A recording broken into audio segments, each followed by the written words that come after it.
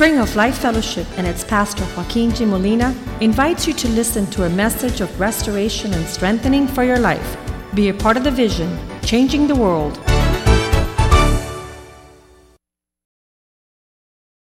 Principles in God's Word were such to bring clarity as Jesus was speaking these teachings that He would share with people. They're like, why do you talk to them in a manner that they not understand? And He says these are for the people that are pursuing understanding. A lot of us, in the general context of how our life is leading, we want to maneuver God into our reality instead of allowing Him to move us into His reality and give us a perspective from God's point of view. Craziness, insanity is the warp reality. And there are a lot of people going really crazy. And that's not to be for us. That's why we're in such peace. God brings to us total clarity even in the depth of horrendous scenarios. And I'm going to pray tonight that God would allow you to see how He established the earth and how all things come to pass. Let's pray for the Word of God tonight. Father, we thank You for Your goodness in our lives. We give You thanks that these matters are come through Your revelation, Lord. You reveal these things. You bring clarity where there's darkness. You bring understanding where there's confusion. You are a God of order and not a God of confusion. We pray that Your Word tonight, Lord, would let us see a lot of the aspects of our life as to the why and the where and the how and what is going on, Father God, so that we might live with understanding, so we might gain wisdom. And we pray that Your Word would be the lamp unto our feet, that it would bring the light to our path, that we might see clearer than those that might not have Your Word and are walking far away from Your counsel. So prosper Your Word tonight in our hearts and give us understanding. Open the eyes of our understanding. Open our hearts to receive Your Word, Lord, and remove everything in our life that comes to hinder and to restrict and to cause Your Word to not prosper in our hearts. Allow Your Word to be the good seed planted in good soil, giving forth good fruit and a great harvest that glorifies Your name. And allow us to dwell in the land that You take care of.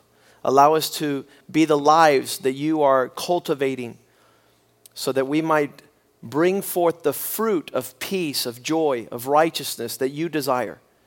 That we would be that great garden that You have come to and You might see pleasant fruit. Father, we pray in Jesus' name that we would be connected to You. You are the vine, we are the branches. Without You, Lord, we can't produce anything good. There is no fruit coming towards us, Lord, if we disconnect from You. Allow us to understand that our connection to You is our priority for a good life upon the earth.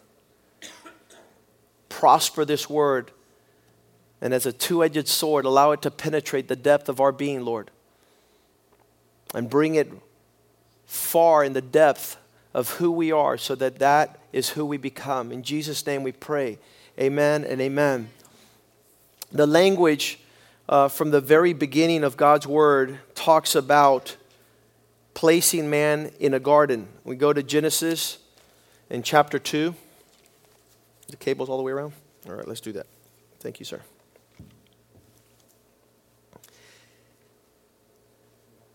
Here it goes.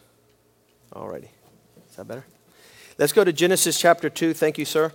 And there is where we see where God places the man in the right in a garden. And that is, we see this in Genesis chapter 2.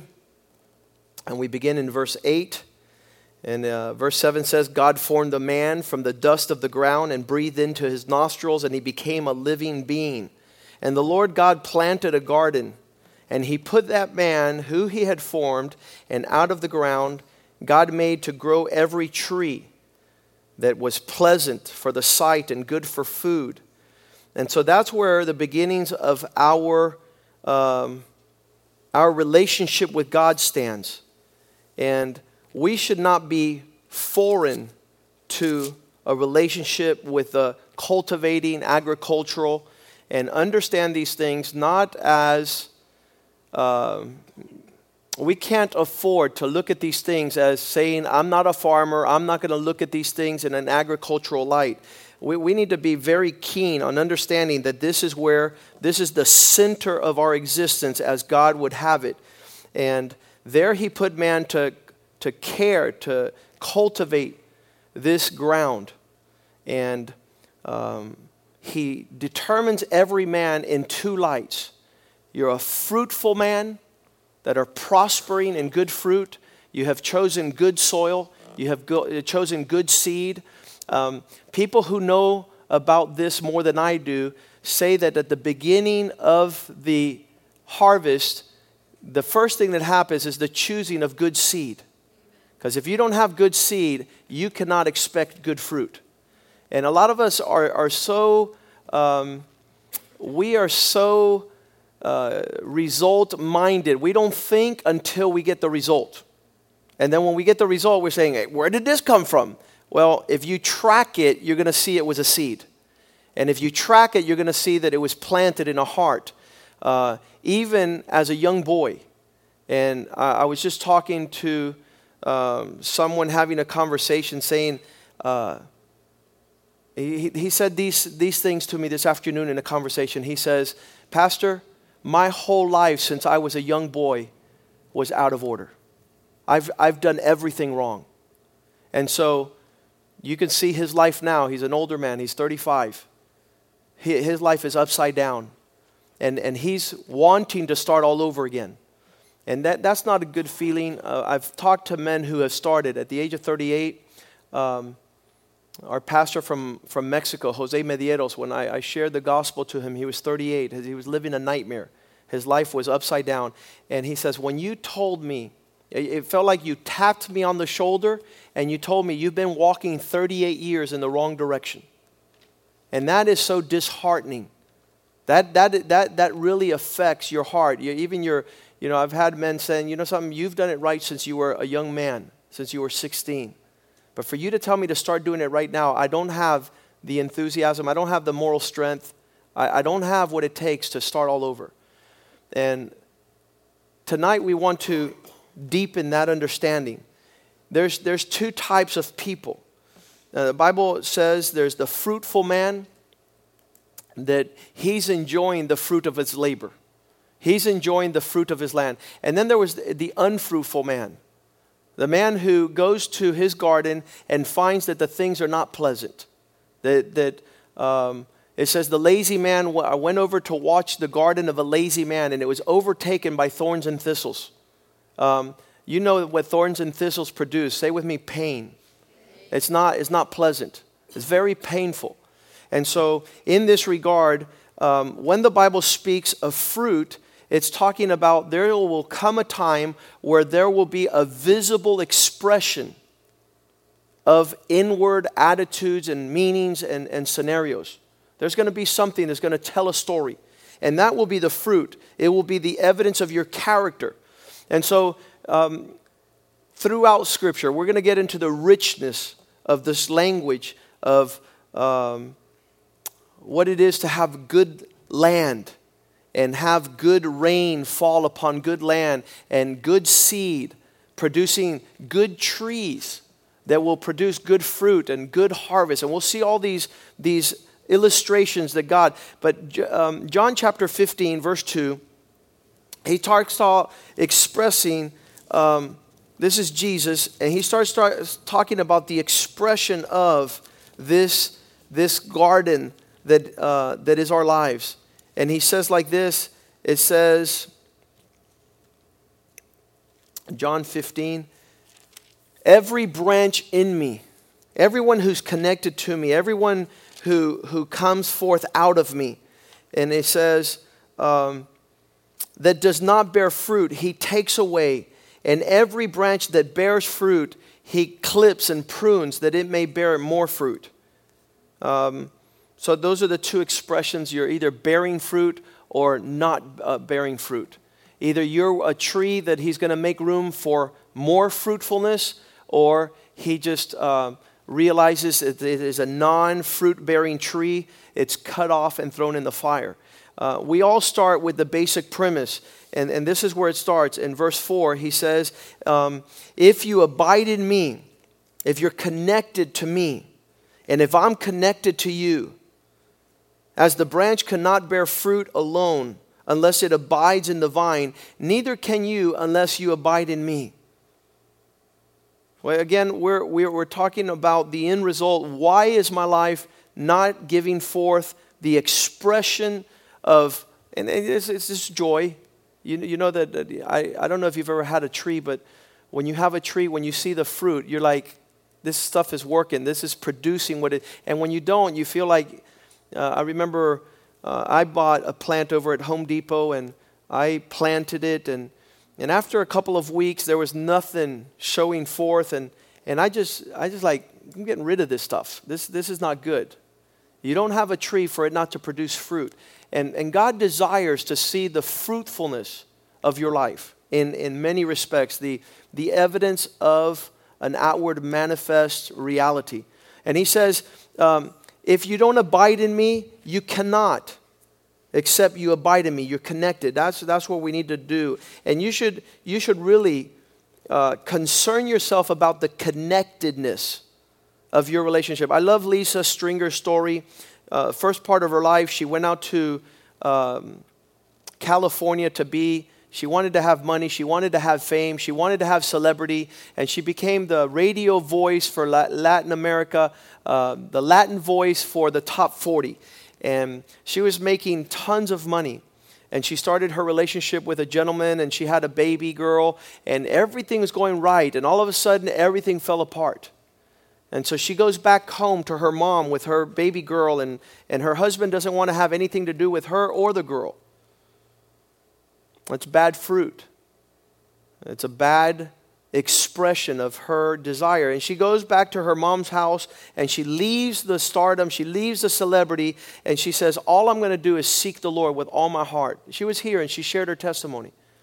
And she says, I'm going to give myself entirely to God. And we see as she gives herself entirely to God, how after the destruction, she becomes a fruitful vine. How she gets connected to God. And that's all she said. She says, the only thing I'm going to do is I'm going to live for Jesus Christ. I'm not going to concern myself about anything else. And so she becomes the youth pastor of that church. She becomes a Sunday school teacher. She gets involved. She gets really involved. And all of a sudden her life takes off and becomes fruitful. And the only determining factor was an attitude, I'm going to get connected. I'm going to stop being disconnected. I'm going to be totally consumed with the work of God.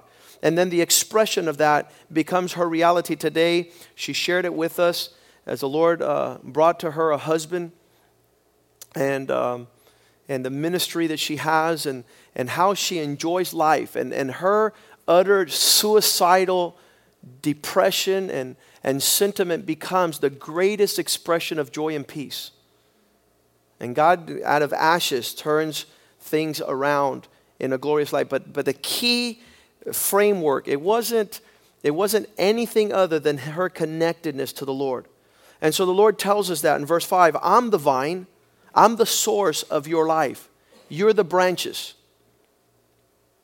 He who abides, he who is connected with me, and I'm connected with him, the same, I love this, will bring much fruit. Do you say that in your Bible? Does it say much in front of fruit? It will bear much fruit. And then he again says, well, you can't go nowhere without me. Without me, you can do nothing. Listen to me. The world is bent on proving Christ wrong. How many think that this is a reality or a possibility? Can't. Whatever the world is producing becomes a greater accusation that they weren't connected to God. And so it becomes their shame.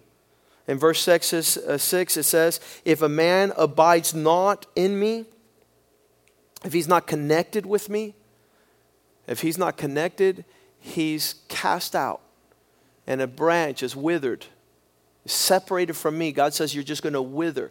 You're going to shrivel up. And they gather them, and it's good to be thrown in the fire, and they are burned. And so, again, pain is related to that. A painful future for those who somehow or another cannot be connected. throughout the Bible, the very first dynamic of understanding this when I became a Christian, and I understand it a lot clearer today than when I first did. In Psalm 1 verse 2, when man's meditation and his desire are in his delight, he's desiring the Word of God, and he's meditating and making that his reflection and contemplation day in, day out. What happens? Verse 3, he shall be like a tree firmly planted, and it will be a source of that which makes fruit come in its time. And there's no withering to it. There's an incredible degree of prosperity. So as we see men in that light today, we'll categorize these illustrations as a good result. How do you get a good result? We could call the result the harvest. That which you bring in, that which you are able to say, you know, this belongs to me. And where does that come from? Where does a good harvest come from? It comes from good fruit. A lot of people are gathering harvests that are no good. They don't serve the purpose for which they were created. You get a good harvest from good fruit. You get a good fruit from good trees. Let's go to Matthew 7:17. The description of Christ, saying these are the evidence of that which has been taken care of for a season. It doesn't come all of a sudden. This is long term. Trees take a long time to grow. Matthew 7:17. Even so, every good tree bears good fruit. I love all the illustrations in the Word of God. Good land, good seed, good tree. But for every good tree, good land, and good seed, there's a bad tree. There's bad fruit. There's bad seed. And we need to really get into that on a day-to-day scenario. And so he says like this in verse 18, a good tree cannot bear bad fruit, nor, here it goes, can a bad tree bear good fruit. Every tree that does not bear good fruit is cut down. So good tree, good fruit. Bad tree, bad fruit. Good tree, the tree that does not bear good fruit is cut down and thrown into the fire. Therefore, by their fruits you shall know them. And we need to be known by what we're giving forth. The expressions of good tree, good fruit, sweet fruit. Fruit that's good for the taking. And so he talks about them in verse 16. He says, you will know whether they are mine or not mine. You will know them by their fruits.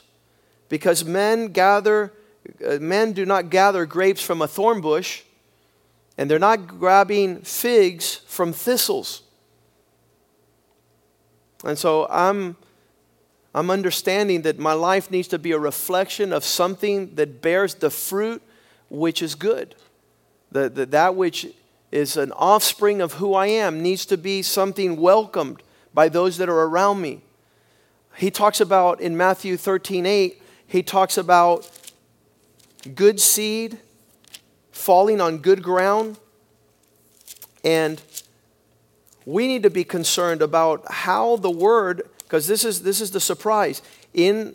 We can be in our church for 10 years, and good seed is coming out and falling on bad ground.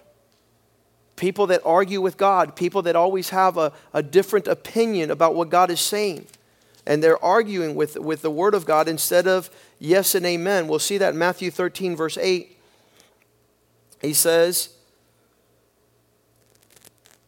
others fell on good ground. If your heart is prepared to say, Lord, I want to receive good seed. I want to be good soil. I want to be the good ground, to have a good harvest, to yield a crop that reproduces. You'll see that a bad ground is you sow a seed and it doesn't germinate, it doesn't cultivate, it doesn't produce, and it's one of the Bible verses says it's a land that swallows its inhabitants.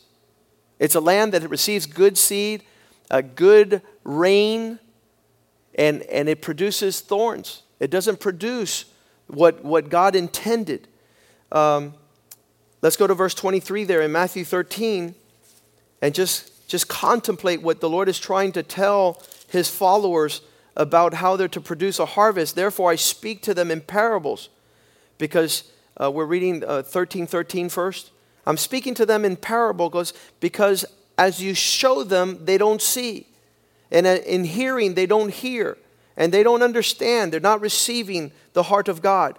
Verse 23, but he who received seed on the good ground is he who hears the word and understands it. The understanding comes and stands under it.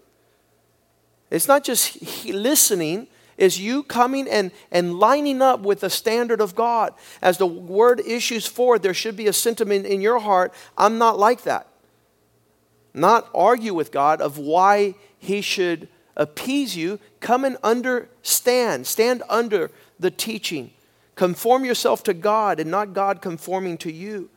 And so he says, those who understand it, who indeed bear fruit, these will produce 100-fold, some 60, some 30. The most powerful thing you do is when you receive God's word and you line up to it and you hand that off to somebody else, and that becomes, and it continues to push down and grow in that magnitude.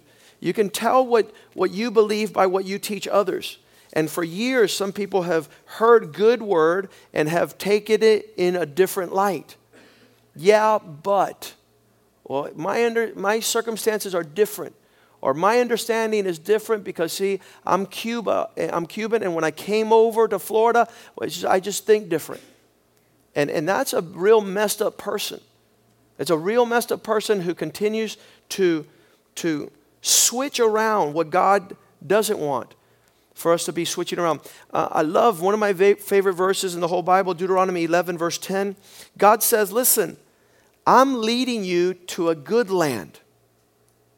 There's no problems there. The land that you go in to possess is not like Egypt. It doesn't think like the world. It's not full of controversy. It's not full of worldly thinking. Deuteronomy 11:10. One of the problems I believe we have is we come into the church and we want to do church like they do the world. And he says, no, this land is different than the world. This is different than what Hollywood promotes and what the world says, yea. Paul says that which is esteemed amongst men is an abomination to God. That what men is giving you, if you're getting a thumbs up from the world, that's Egypt. And he says, this land is not like Egypt, which you have come. And he says, in Egypt, you were doing all the work. You sowed seed and watered it by your feet and as a vegetable garden. But look what he says about verse 11. Our land now is not by the efforts of our carnal ability. The land which you enter to possess, it's a land of hills, valleys, which drink the water from the rain of heaven. There's a provision that comes not by your efforts. In Egypt, they were riding bicycles, and the bicycles would pump the water into the land by their efforts. And in this other land, it's seen that the rain of heaven, the provisions of God's dew, is sufficient. Verse 14, he says, I will make sure that rain falls on that land in its season. There's something coming from above. I send both the early rain and the latter rain. And it's through this provision of heaven that you're going to begin to gather in your grain and your new wine and your oil. Again, ask God for understanding. Ask God. A lot of us don't like to wait. That thing about the rain that comes in God's season when He has determined it, for a lot of us is a real bother. And He does so that there's grain and wine and oil. And then He says in verse 15, I will give you grass that will even provide for those that depend on you, which is your cattle, those that surround you, that you might eat and that your measure might be a filled measure. Again, the measure of God, abundance. It's going to be large. When you lack, when there's not a harvest, when there's not increase, when there's not prosperity, it says, a land for which the Lord your God, He cares for it. I often tell the Lord, Lord, I belong to you. My life is a reflection of your goodness. My life is a reflection of your mercy. The abundance that is in my life is because you are a faithful God. And so the expression of our lives tells a story of those around us. And so He says, this land God cares for. He has personal attention. We're reading, what verse is that? Verse 16. He says, take care of yourselves. And I want to just tell you that everything that's taking place is a heart issue. Fruitfulness and the land is all your heart.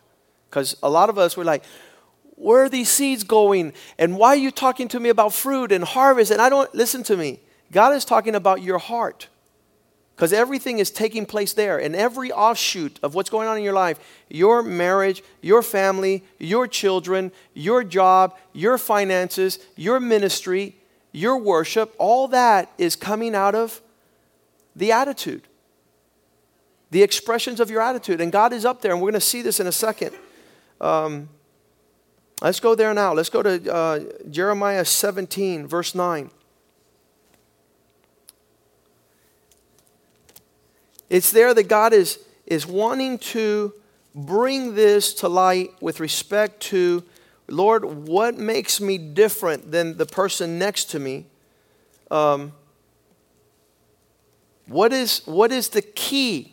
Listen to me, there's nothing more frustrating than see your life not prospering, not being sweet, not being enjoyable, and you're like, why? Well, the Lord is telling you tonight. Isn't that awesome? Give Him a hand, give the Lord a hand. The Lord is telling you, listen, buddy, this has nothing to do. We like to, who's responsible for it? Listen to me, go like this. He says, the heart. Your heart is desperately wicked. It's deceitful.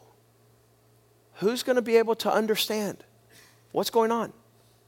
And so we're going down to the most primitive and basic level that God wants us to do. It's all about the place where He put the first man in a garden. It's all about seeds. It's all about soil. It's all about fruit, good tree, bad tree.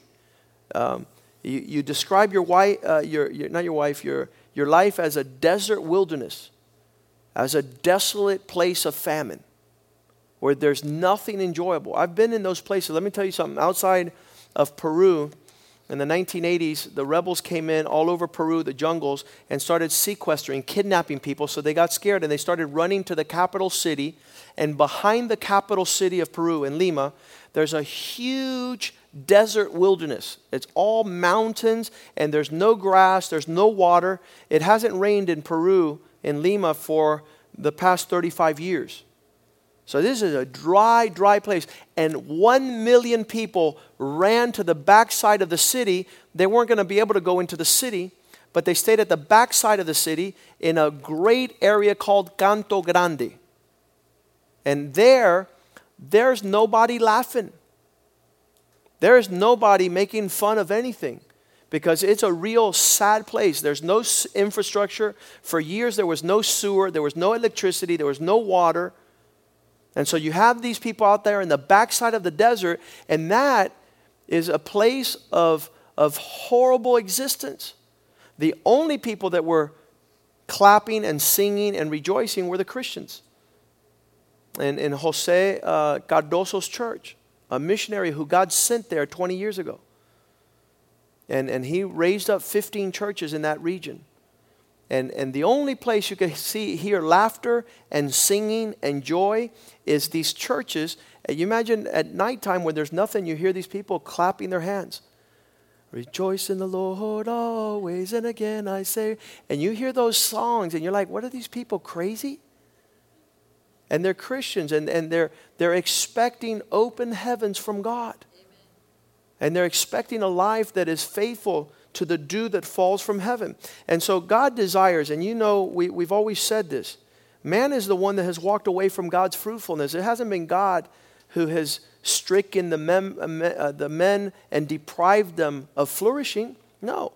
He says he blessed man. He said fruitful, multiply, fill the earth. He commanded blessing over us.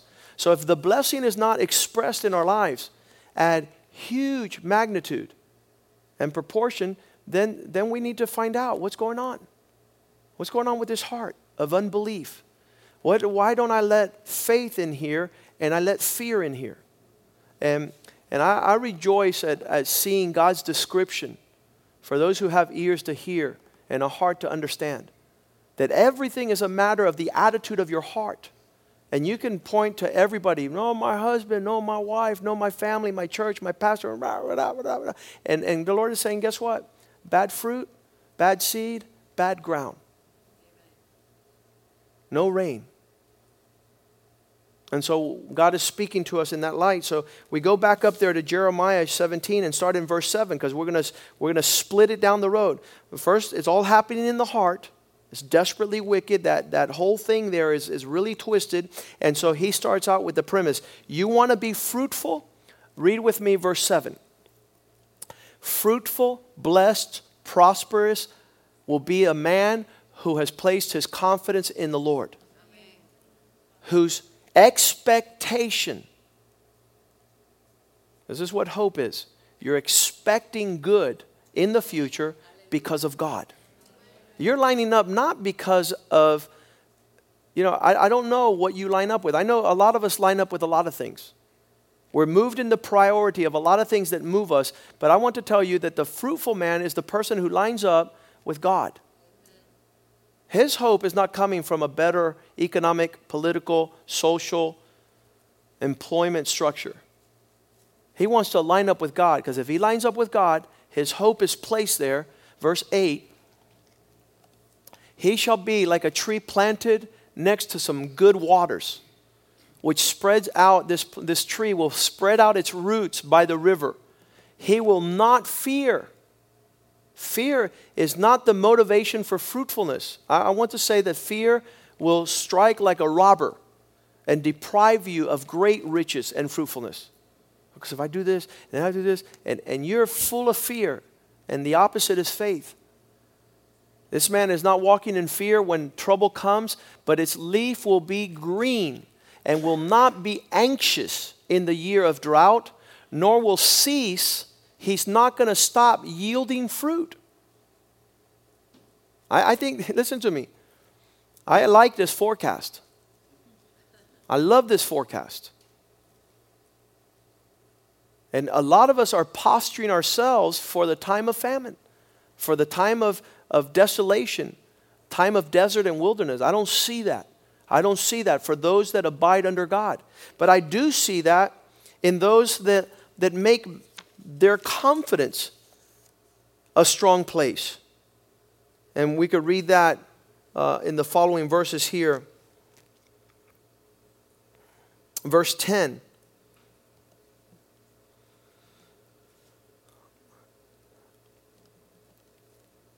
Let's go read the unfruitful man first, verse 5. First, the unfruitful. We just read the fruitful. The unfruitful is this. Cursed is the man who's placed his trust in man and makes flesh his strength, whose heart is constantly departing from the Lord. Verse 6. This man will be unfruitful shrub in the desert. He shall not see good coming ever. He's not going to see a good day come in the future. Why? There's no seed. There's bad seed. There's bad soil. There's a bad tree. There's bad fruit. There's nothing good coming down. But he shall inhabit, he's going to dwell in a parched place, in a desert wilderness, in a salt land, which is hardly inhabited. I don't see anything there growing. I don't see anything there flourishing. And so he says, where is this place taking between the unfruitful and the fruitful? Verse 9, it's in the heart. Verse 10, I, the Lord, am constantly searching the heart. And I'm constantly testing the mind. Why does God do that? Why does God continually give us opportunities to sow good seed and bad seed? Sow good fruit, to give forth good fruit or bad fruit. Every opportunity, every instant. So you say to me, well, Pastor, you're saying I'm messed up. I'm going to have, listen, the day you listen to God and your attitudes change and you transfer over to a different land and don't walk like Egypt, don't walk like the world walks, then you'll produce different fruit. And he says there very candidly, I test the mind, I search the heart, even to give each man according to his ways. And I will give him fruit according to what he's doing. I'm going to give him exactly how he walks. And this is a good thing. And there's nothing more horrible. Listen to me. And it happens all day long. There's nothing more horrible than men who speak about receiving a harvest of God's blessing and goodness when the front end is really twisted, really messed up. You should not expect anything good when you're preceding, you're going in front in a twisted manner. You don't get bad soil and bad seed and have a good tree and good fruit. Yeah, that doesn't happen. That is really twisted thinking. And so it continues on to say like this, verse 11, as a partridge that sits upon his eggs to hatch them, to have babies, so is he who thinks he's being fruitful, but not in the right manner. It will leave him in the midst of the days, and at his end, he will be a fool. The fruitfulness that, and we see this in the New Testament, we see it with a gentleman who says, you know something? I have everything I need. I can sit back and enjoy it. And the guy says, no, my friend, everything you did was out of my order. You're not going to enjoy that. You're not going to enjoy what you did out of order. Let's go to Deuteronomy 11:17 now, where he says, verse 16, we can start in verse 16 first. Take heed to yourselves, protect yourselves, lest your hearts be deceived and you turn aside and you find yourself bowing down and serving other priorities, other gods that you raise up. Verse 17, this will cause the Lord's reaction to be kindled against you. And he shut up the heavens, and there will be no rain, and the land will not yield its fruit, and you shall perish quickly off the good land which the Lord gives you. How many are seeing this with clear description? This is a no-brainer. For the world, they're confused. They're expecting a great harvest when they have a horrible sowing.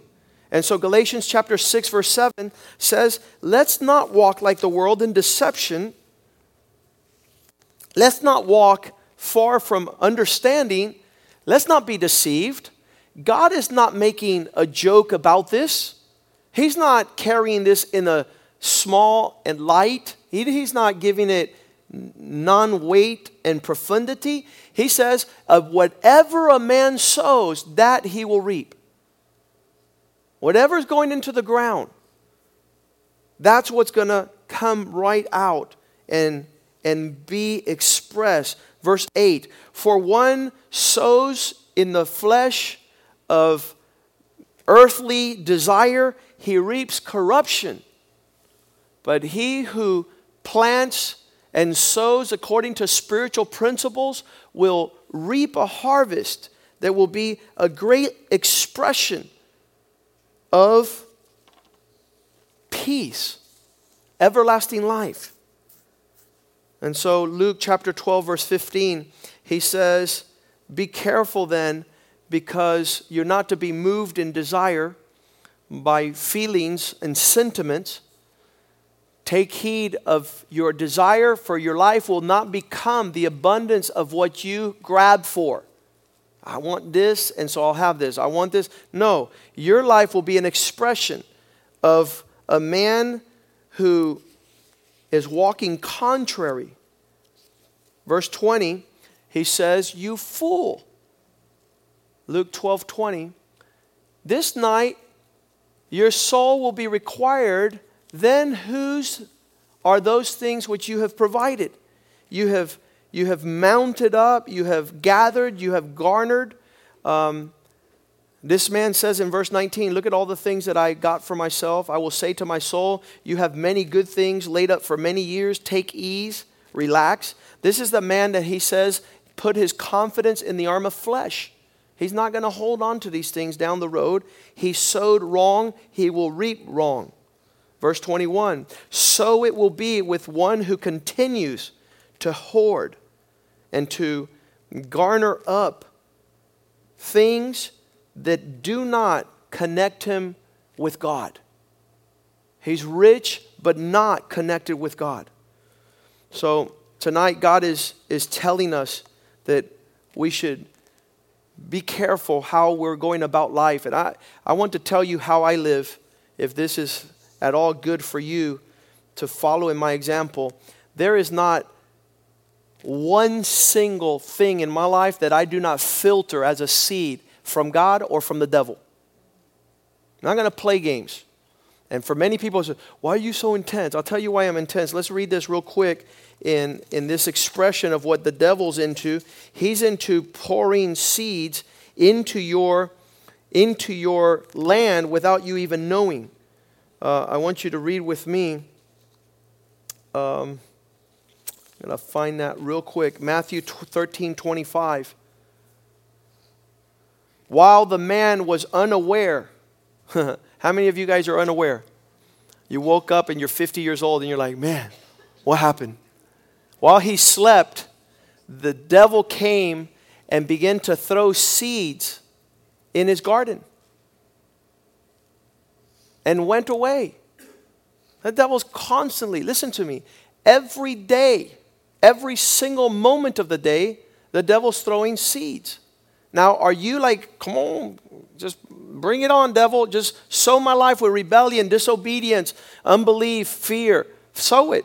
While he slept, the enemy came and sowed these seeds. And I just wanted to give you a little insight that seeds are small and insignificant. You can't even notice if you're not careful about seeds.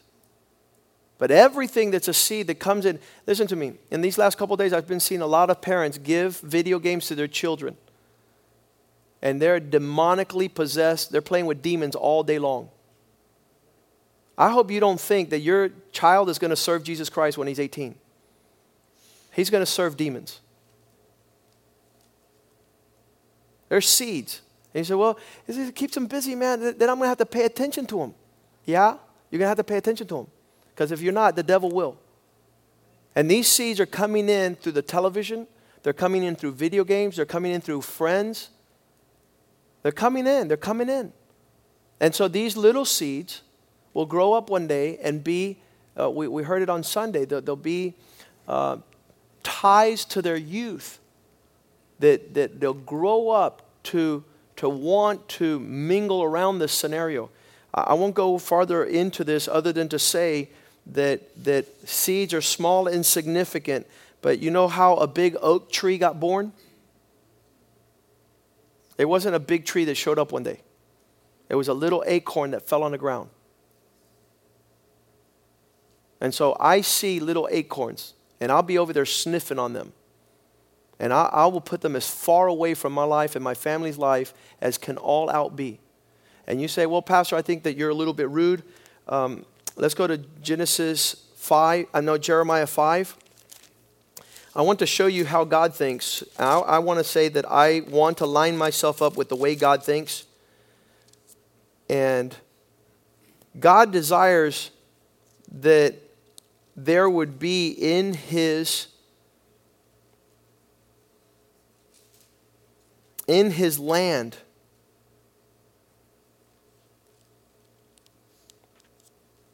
the attitudes that we're talking about tonight are people who don't understand.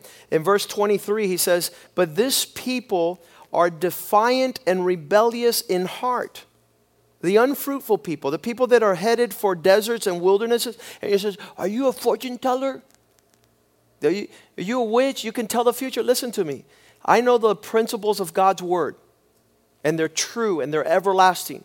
And people who defy and rebel against these teachings, they have revolted and depart. It says in verse 24, they do not say in their heart, "Let us now fear the Lord our God, because He's the one who gives rain both in the former and the latter season."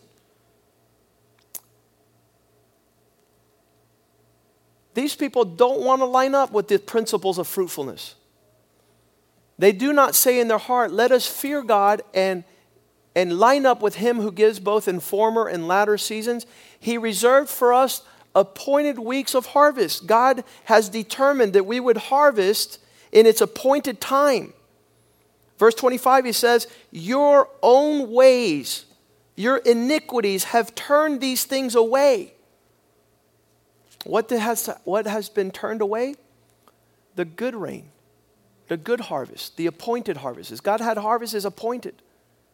There were things that were supposed to take place and didn't take place. And your sins have withheld these good things from you. Verse 26, "For among my people are found wicked men."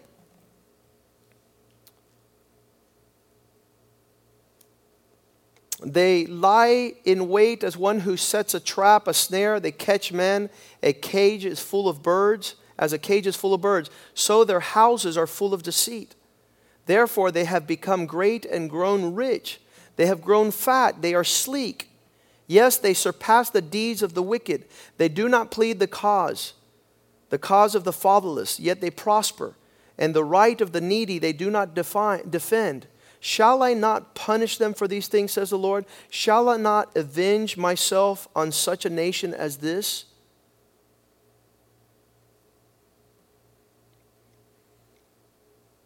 And so we see there that God makes the expression of those who consider the times of rains, the times of harvest, the times of getting right with God and receiving from God what He has for us. I want to share these principles, and I'm going to finish with this. Ready? Number one, you reap only what you sow. Don't expect to get something that you have not planted towards. And I tell many people, and they're reaping. The Bible says if you sow the wind, you reap the whirlwind. And you're like, where'd this whirlwind come, man? Listen, you didn't sow anything. You didn't make provision, then you got the backlash. So we don't get the backlash to leave our race or get discouraged. We say, okay, I'm going to start sowing. I'm going to start sowing good seed because I know my next harvest is going to be different. For sure. I have no doubt. I'm going to sow good seed in good ground. I'm going to get a good harvest. So you only reap what you sow. And we reap the same in kind as we sow. Whatever the fruit of what you sowed, that's the same thing you return. A lot of people say, well, I planted. Yeah, what did you plant? Because you're going to get more of that in return. You're going to get a return of that particular seed. I had a gentleman come to me. He says, look, what happened to my life because of what you did? I said, I want to show you what happened to my life because of what I did. Now come into my house and look at my sons, look at my marriage, look at my family. And that is a consequence of sowing many years ago. And the consequences of what he's reaping is based on what he has sown. One of the things about sowing and reaping that becomes an issue, number 3, is that you always reap in a different season than when you sow. You're not going to get the fruit of what you sow now, today. You will get that next year. You will get that in 3 years, in 5 years, in 10 years. And I possibly am sowing today for what I want in 10 years. That's a big difference. And a lot of people that don't understand this are saying, well, why is my life not Listen to me. You will always reap in a different season than you sow. So you might be having a good time today. Get ready for tomorrow. You're going to be crying. And that's what the Bible says about parents when they don't properly parent. A lot of people think it's a joke to spoil your children. A lot of people think it's a joke. If you see spoiled, when I saw my children spoiled, that's when they got a lot of discipline. Because those attitudes would forge themselves into their adulthood. And even to this day, many parents are crying because they did not want to let their children understand discipline in a previous season. You'll always reap in a different season than you sow. We reap more than we sow. You say, well, I just wanted a little bit. Listen to me. You can know how many seeds are in an apple, but not how many apples are in a seed. In an apple, you might have 30 seeds or whatever it is, the count, 20 seeds.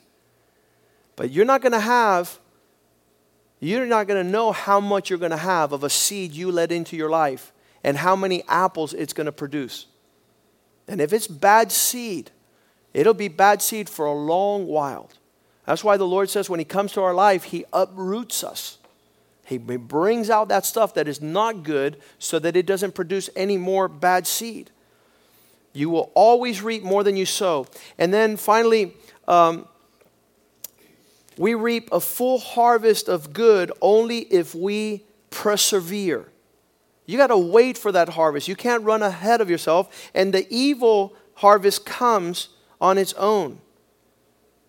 And finally, what I tell a lot of people, and I tell you tonight, is you can't do anything about last year's harvest. You could only concern yourself about the next one.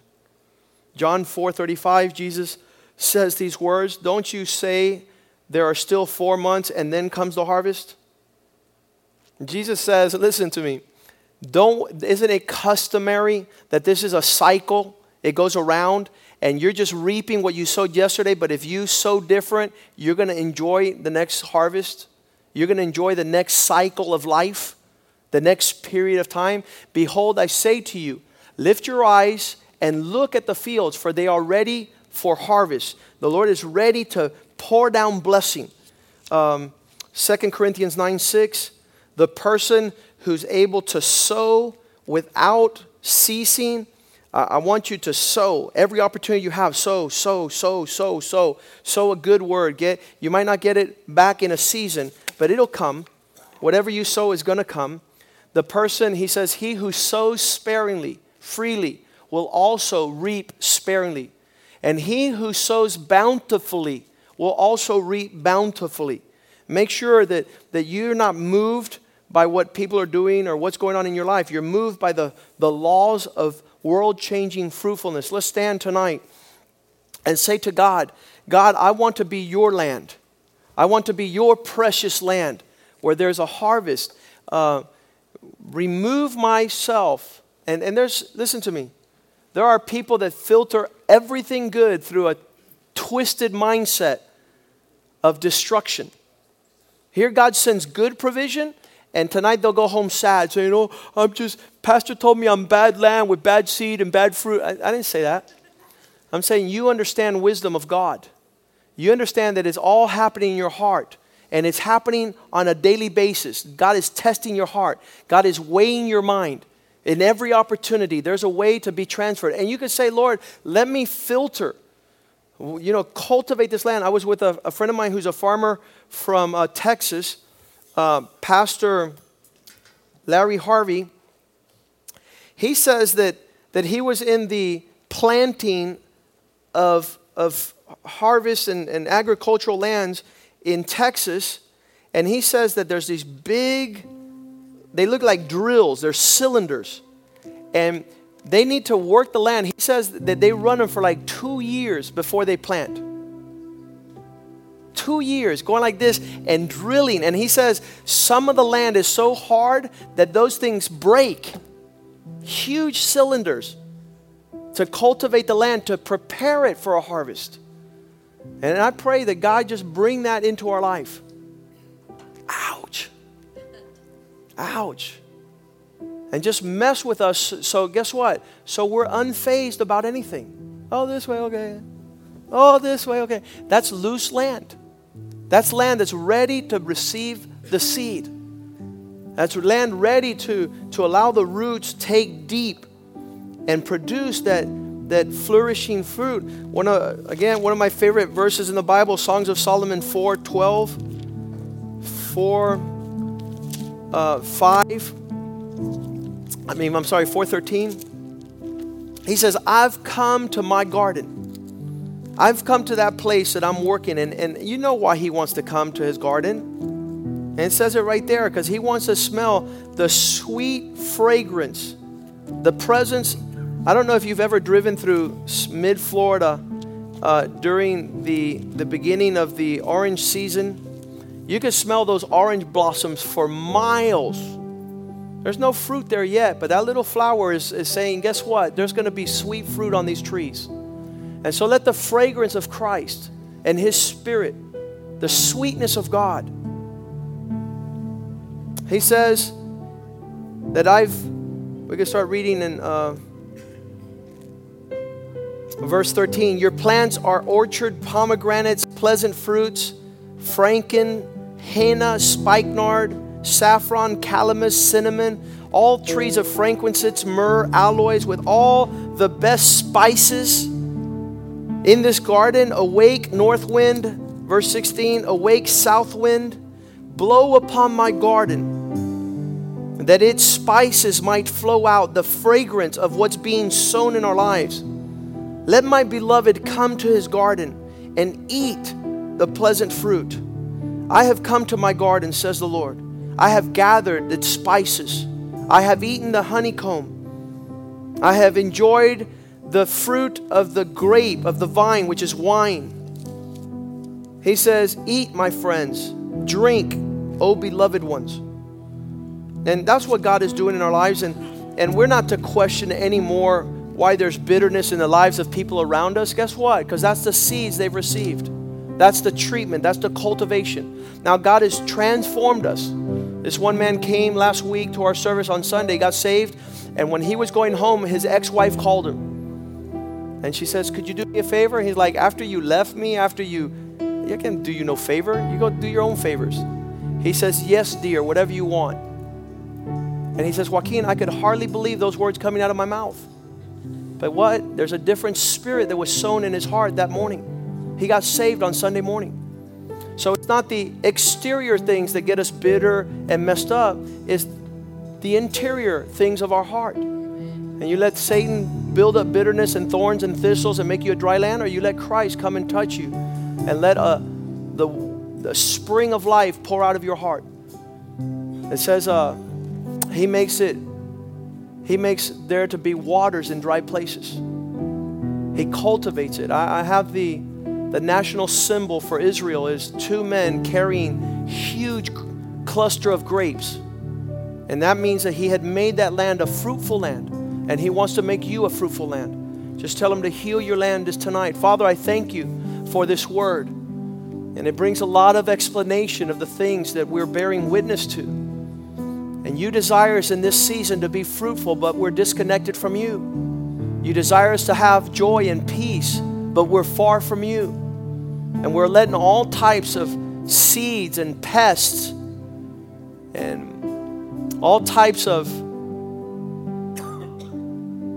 contaminants, oh God, come into the garden. Toxic things that do not allow us to cultivate Your wonderful fruitfulness in our lives. And Father, right now in Jesus' name, I say what Your word says, that blessed is the man who trusts and places hope in the Lord. For he shall be a land that receives good rain on the good land, so that good seed might be placed there, and good flowers and good fruit and good crop and harvest for the glory of Your name. For many generations will arise. Lord, and I pray for those of us who have been wandering a desolate wilderness for too long, that You, Father God, turn us from having a desperate and wicked heart of desire of things that we are unfiltered, seeds that are unchecked. Our heart has become contaminated with the ways of the world and the thoughts of Egypt and the reasoning of Pharaoh. And I pray, Father God, instead of being slaves and stricken trees without fruit, cursed, twice dead, uprooted, that we might be transformed by your presence. Bless our land, oh God. Bless our hearts. Bless your people, God. That your word tonight would have been sown in good soil and give forth good fruit and a harvest to come that will glorify your name. In Jesus' name we pray. And the house of God says amen, amen, and amen. Greet one another in the love of the Lord.